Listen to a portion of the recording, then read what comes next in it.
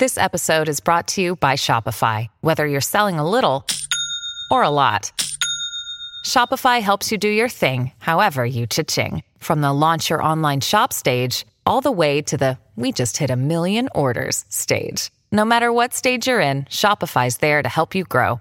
Sign up for a $1 per month trial period at shopify.com/special offer, all lowercase. That's shopify.com/special offer. Dear Colgate, I love that you love that I love being at home. You even let me whiten my teeth from home. Because you know how I feel about getting up from my cloud couch. The Colgate Optic White LED Kit gives professional-level results in just 10 minutes a day for 10 days when used as directed. And that's why, Colgate, I want you to meet my parents. Because ever since meeting you, I've been living life to the brightest. Colgate Optic White. Find it at all major retailers.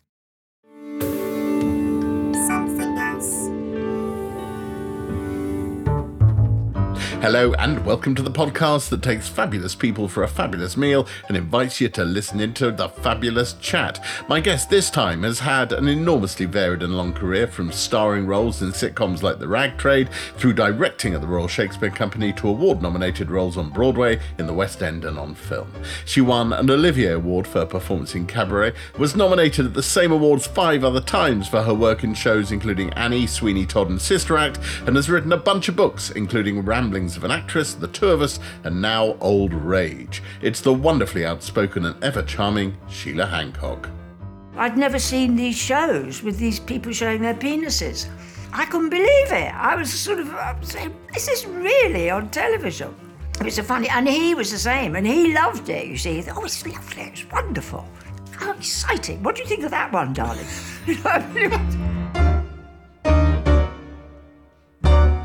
So Sheila Hancock doesn't eat meat or fish. So I've come to Commercial Street on the edge of London's East End to a restaurant called Bubala, which I loved when I reviewed it. It's Middle Eastern inflected, but it's vegetarian, it's vegan, it's vigorous. It's all the good things starting with V. And I think we're going to have a very lovely time. Should we go inside? Oh, you're very early. I know, because we didn't know how long it was going to take. Wow, what's all this stuff? Ferments and pickles. What do you mean? They're pickled kiwis. They're fermenting. Do you eat them like that? Well, they probably come out the brine and are then sprinkled on dishes. Really? In various different ways. How extraordinary! I've never seen anything like that. It looks like bits of bodies. Yeah, doesn't it? In a piece you wrote for Prospect magazine, you write a column for Prospect. I do. I mean, I'm not telling you that. You know that. You wrote about having a fall. Oh, yes. And I have always been fascinated by the point at which falling goes from active, falling over, to passive, a thing that happens. Firstly, what happened to you?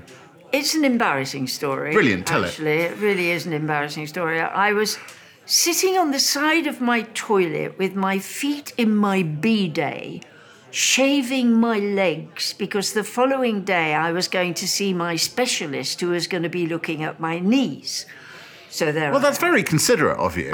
Well, just vain, really, because he's quite attractive. And then I thought, oh, I'll get out now. So I stood up in the bidet, put one soapy foot on the ground and went on my back.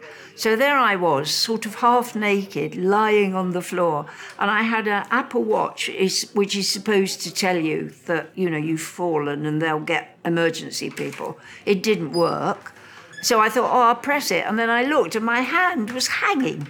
Your hand was hanging? I mean, I discovered when I did this, because people were saying, oh, Sheila, you've had a fall. Oh. And I mean, I didn't. I literally fell over because I behaved like an absolute total prat, which anybody of any age could do. Do you know what I mean?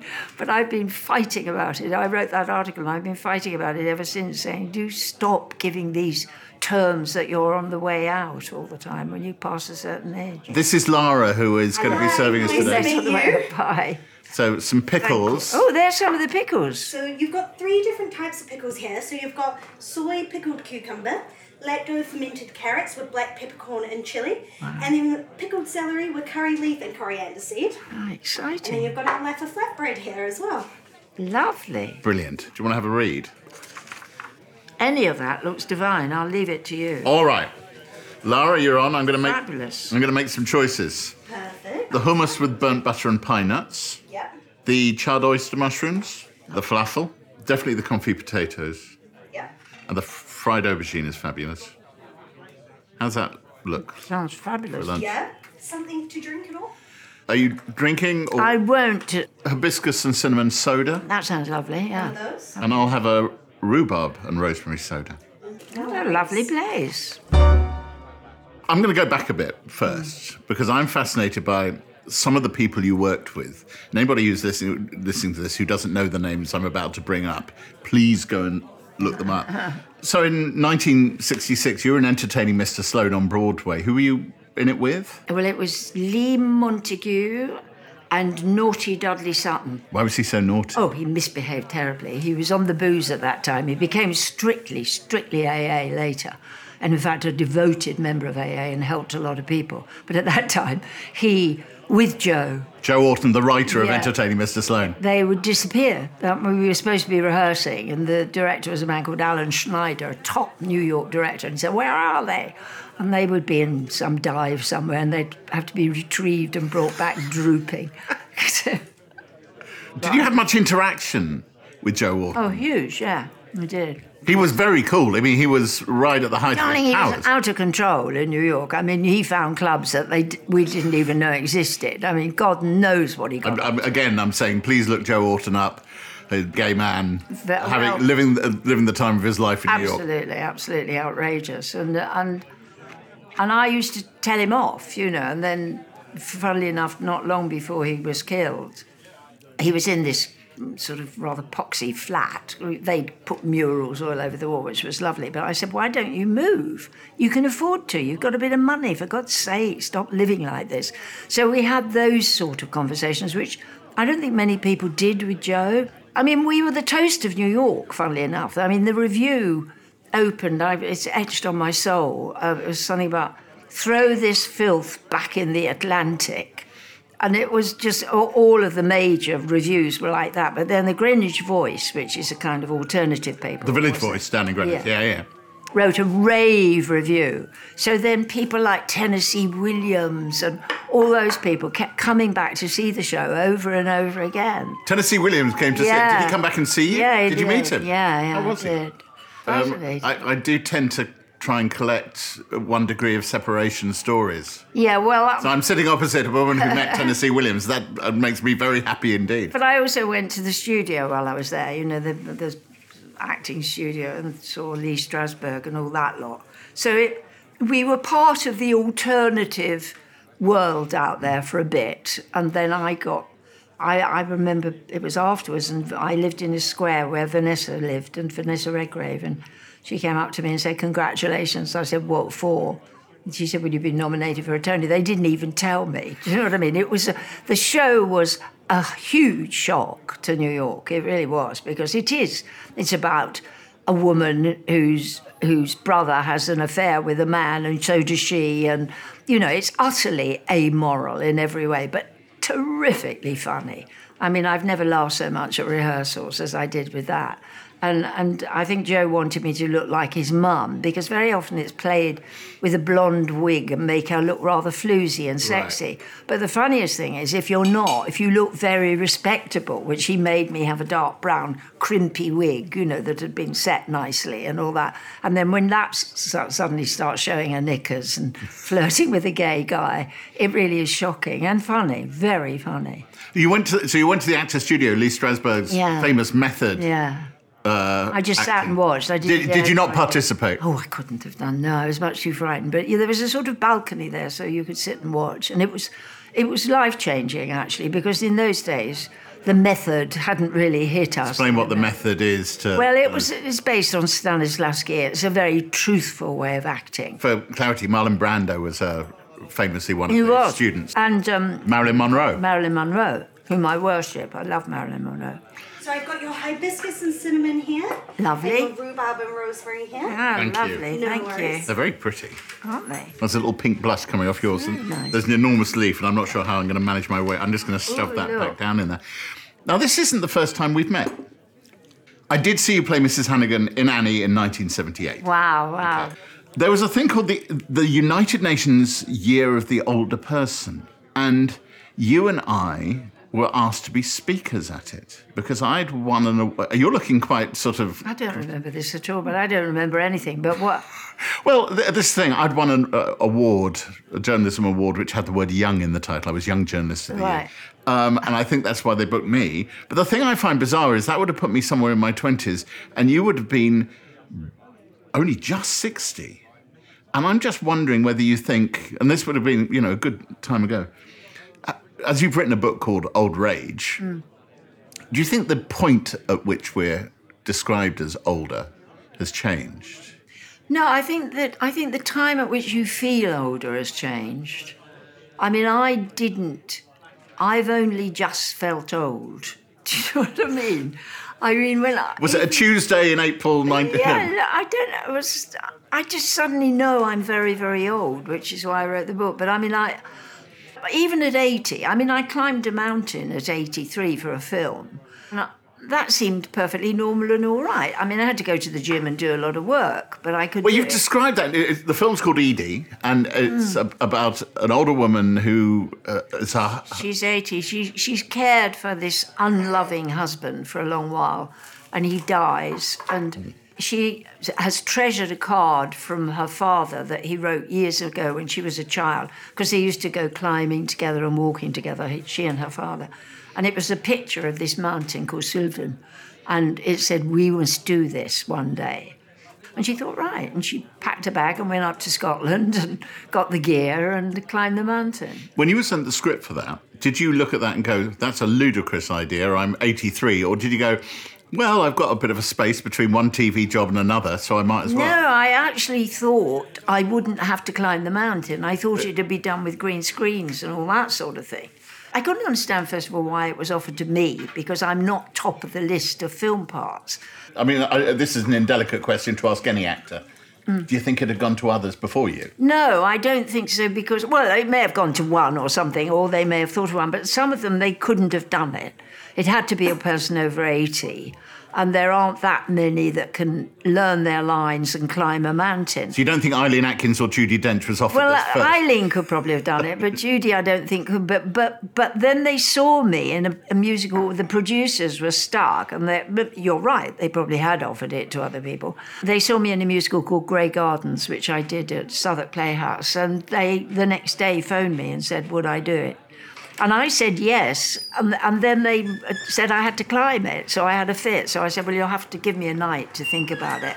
You take a night to think about this? Yes, I went to the gym, because I already used to do gentle workouts, but I went to the head of the gym and said, do you think in 3 months I could climb, not a huge mountain, but a mountain? And he went a bit white, but then he consulted with somebody else, and they said, yes, but you've got to come in every other day. You've got to have rest day, hard work, and you must do some distance work in Richmond Common, where there was a RAF bloke who made me run in mud and things like that. So I did 3 months of intense work, and I was very fit by the time I finished. It was fabulous.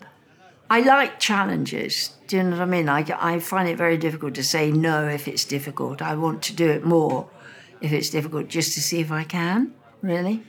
In the way you describe it, it certainly was a bloody challenge. It was a nightmare. It was a night. It was a combination of a night. I was talking to the producer the other day. He was in Cannes, and I phoned him, or he phoned me, just to say, out of the blue, he said, I just remembered Edie, and just to say how much I loved working with you, sort of thing.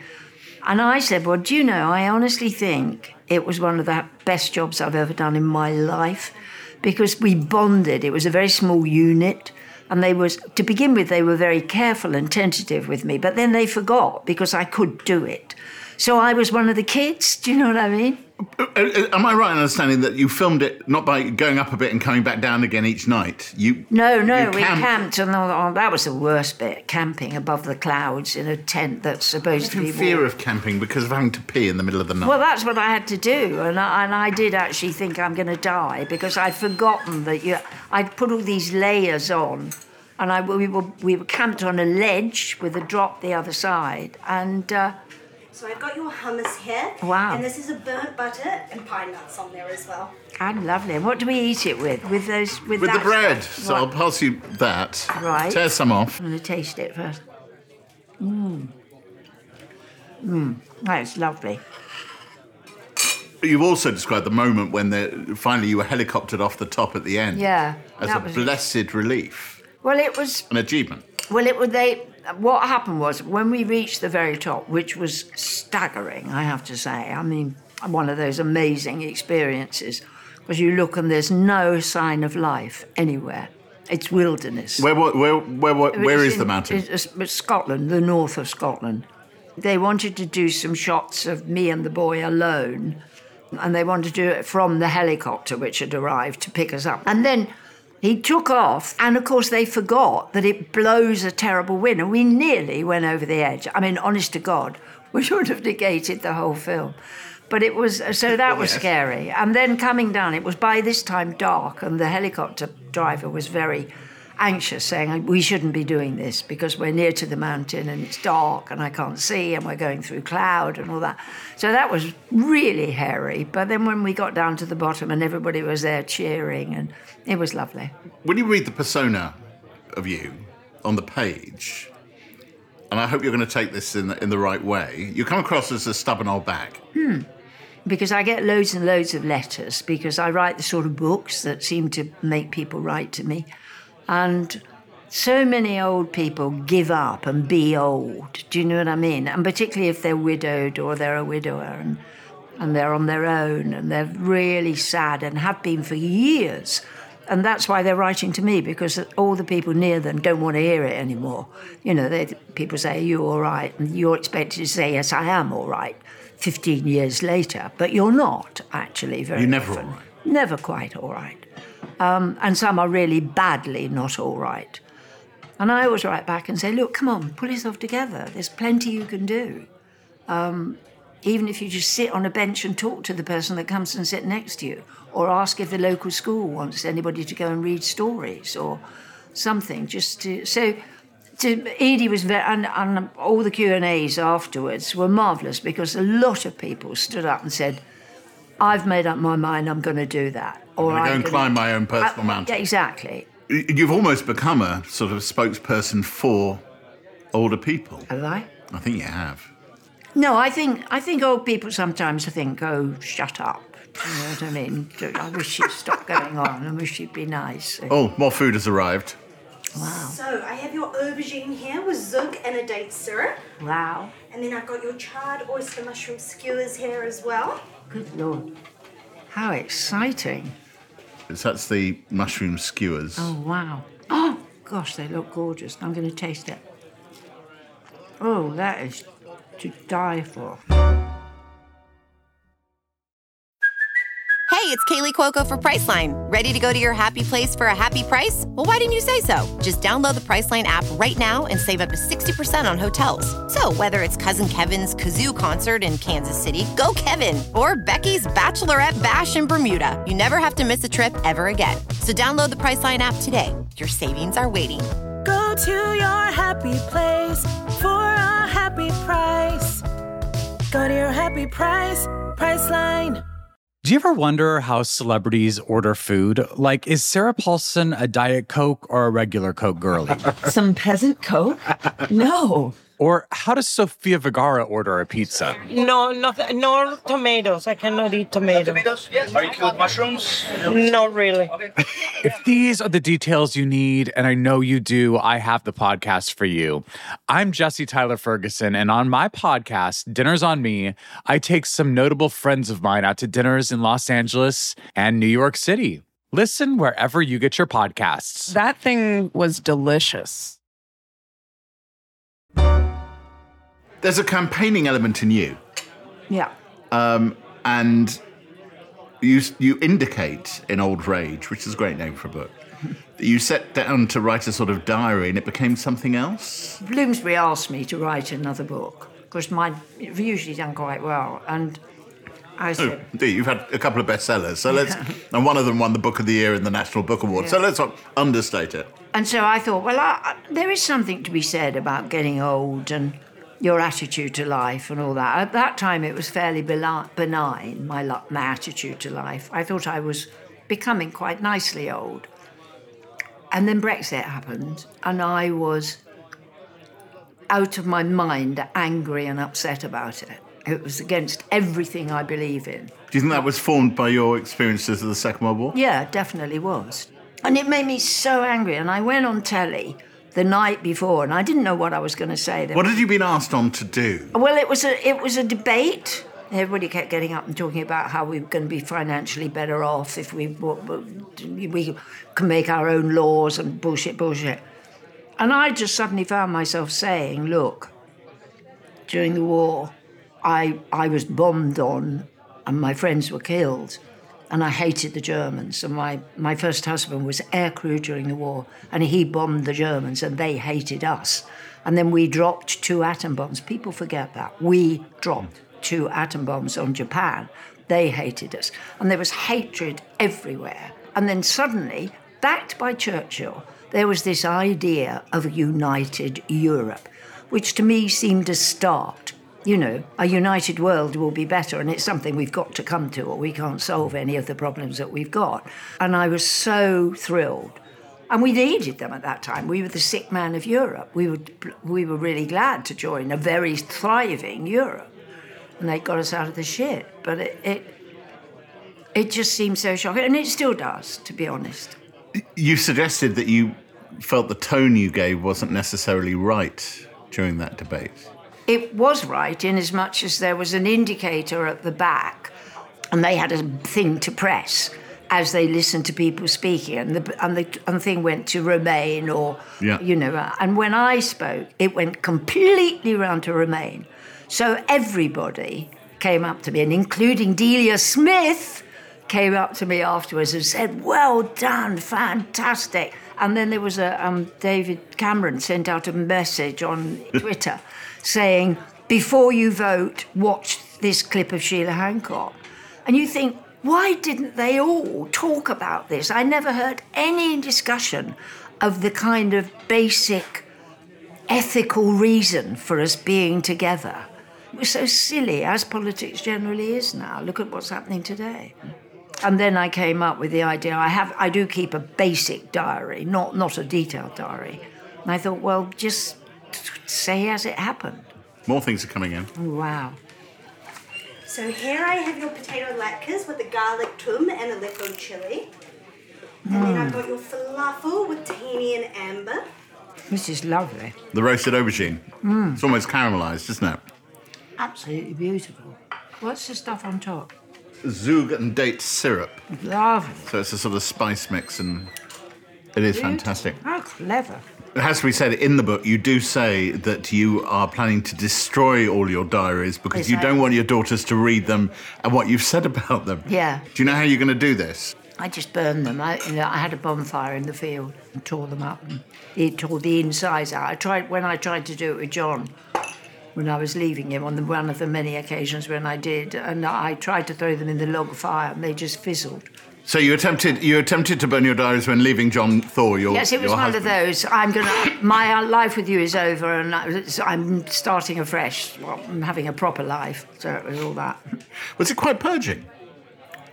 I do often advise people, if you've got something horrible on your mind, to write it out, and then, if necessary, burn it. And that can be very helpful, I think. It's quite good to just write it down, and very often then you think, oh, this is silly. This is daft. Can I tell you, I'm going to point at the latkes. Oh, right. Because they are fantastic. You dip them in that? You can dip them in that. They're confit potatoes, and they are absolutely extraordinary. Lovely. One of the relationships which slightly surprised me is you're big friends with Giles Brandreth. You've done Gogglebox with him and Great Canal Journeys on Channel 4. Still available on all 4. Oh, good. I think you took over from Prunella Scales and Timothy West, didn't you, on that? Yeah, we did.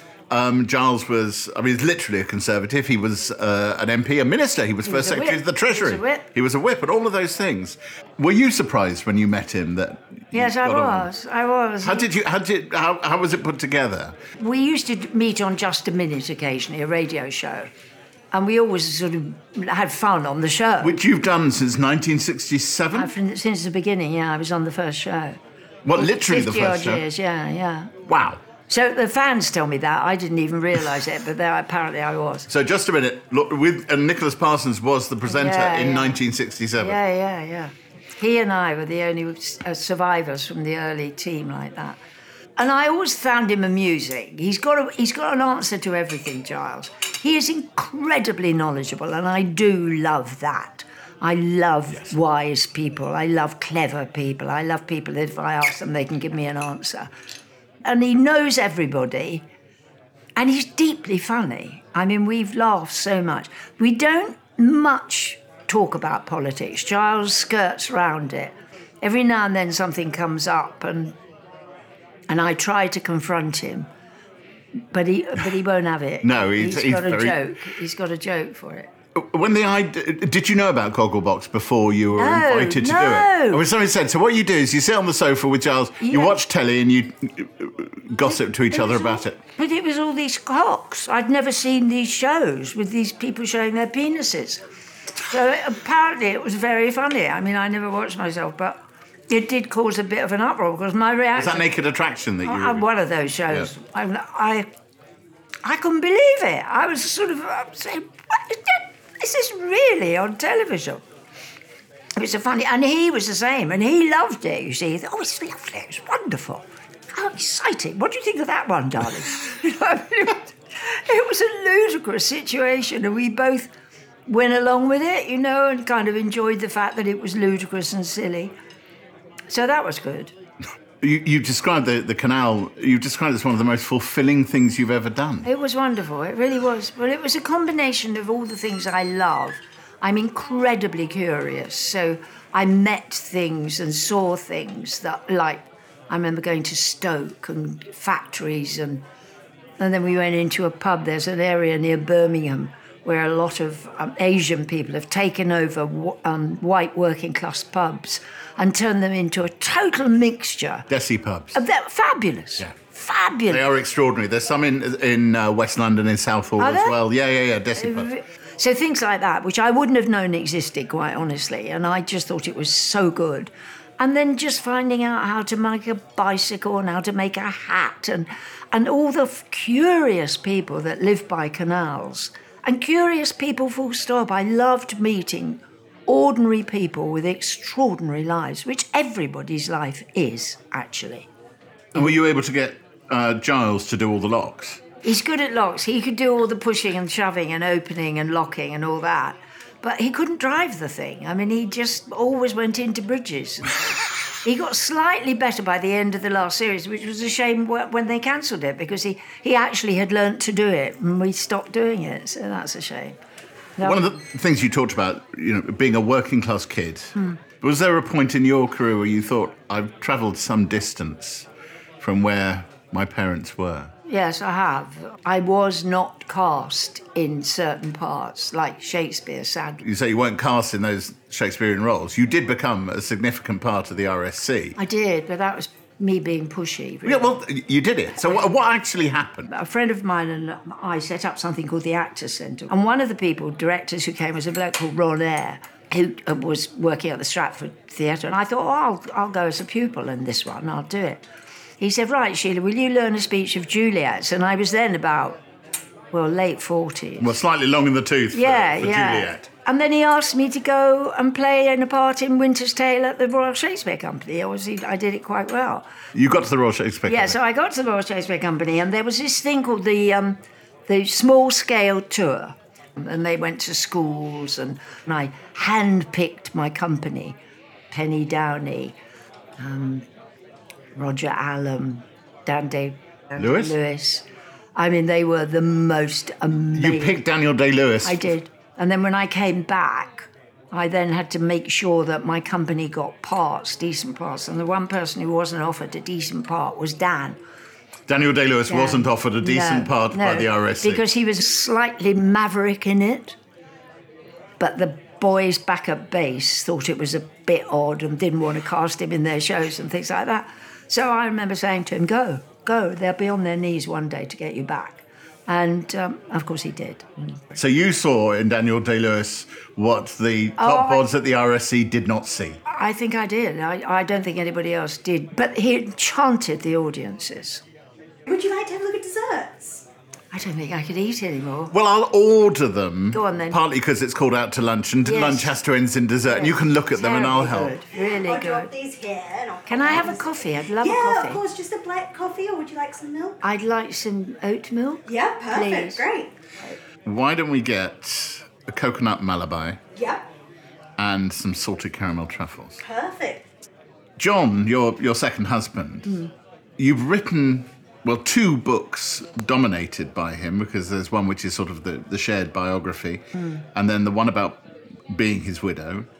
And he looms quite large in this new book as well. Has writing about John Thaw, and I'm only using his full name for people listening, been a way of keeping him with you? When you are nearing the end of your life, which I inevitably am, it's inevitable that he should feature in me thinking of the past, as does Alec, my first husband. They were part of my life. So therefore he crops up, really. Does the idea of the end of life trouble you? It depends what day. At 3 o'clock in the morning, I sometimes get a bit sort of, oh dear, I'd rather this wasn't happening. Do you think we're scared of death Oh, I unnecessarily? think we are, yeah, I think we are. But it's scary. We don't know what's going to happen.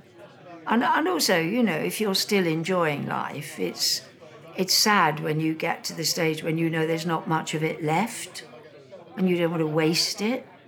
You are enjoying life, aren't you? I am really, yes, I am. I'm writing and doing things that I've not been able to do in my life because I've always been doing other things. But I've had a messy life, I've had a messy old life. But every now and then somebody stops me and says, oh, well, I've loved seeing you. I have to say that as you talk about that, thunder was actually cracking over there. I've had a messy old life. Oh, right. The heavens blow across the top of us, which I thought was quite funny. Did you ever read much of Diane Attill's I have work? done, yes, I have done. She wrote in an immensely compelling way about being right at the end of life. Yeah, she did. Well, I hope I'm doing that. I want to do that. Is that part of the plan? To write dispatches from this point in life? Well, that's what I'm doing, really. I mean, in Prospect, I'm doing it. Prospect magazine? Yeah. And in the book, to a certain extent, I hope I'm doing that. I mean, it's sort of looking back and saying what I'm letting go of. Your new book is called Old Rage. Are you still bloody livid? If you'd interviewed me yesterday, I'd have been all right. But then I saw those pictures of Boris Johnson with the glasses, and I get really enraged. You are Dylan Thomas's character, aren't you? Rage, and the dying of the light. Yeah. I am, but on the other hand, I'm also trying to see what could come out of this. Well, look, I'm going to keep my fingers crossed that something good does come out of everything. Yeah. The desserts have arrived. Lovely. Have a salted caramel. You got your coffee. Those, yeah. All that remains for me to say is, Sheila Hancock, thank you very much for letting me take you out to lunch. That's lovely. A mouthful. Yeah, well, that's the way it should be. It should always be with a mouthful. Delicious. It just proves how fabulous vegan food can be, doesn't it? It does Eh? indeed, even allowing for the little outbreaks of dairy that may have happened along the way. Yeah. But we won't tell anyone.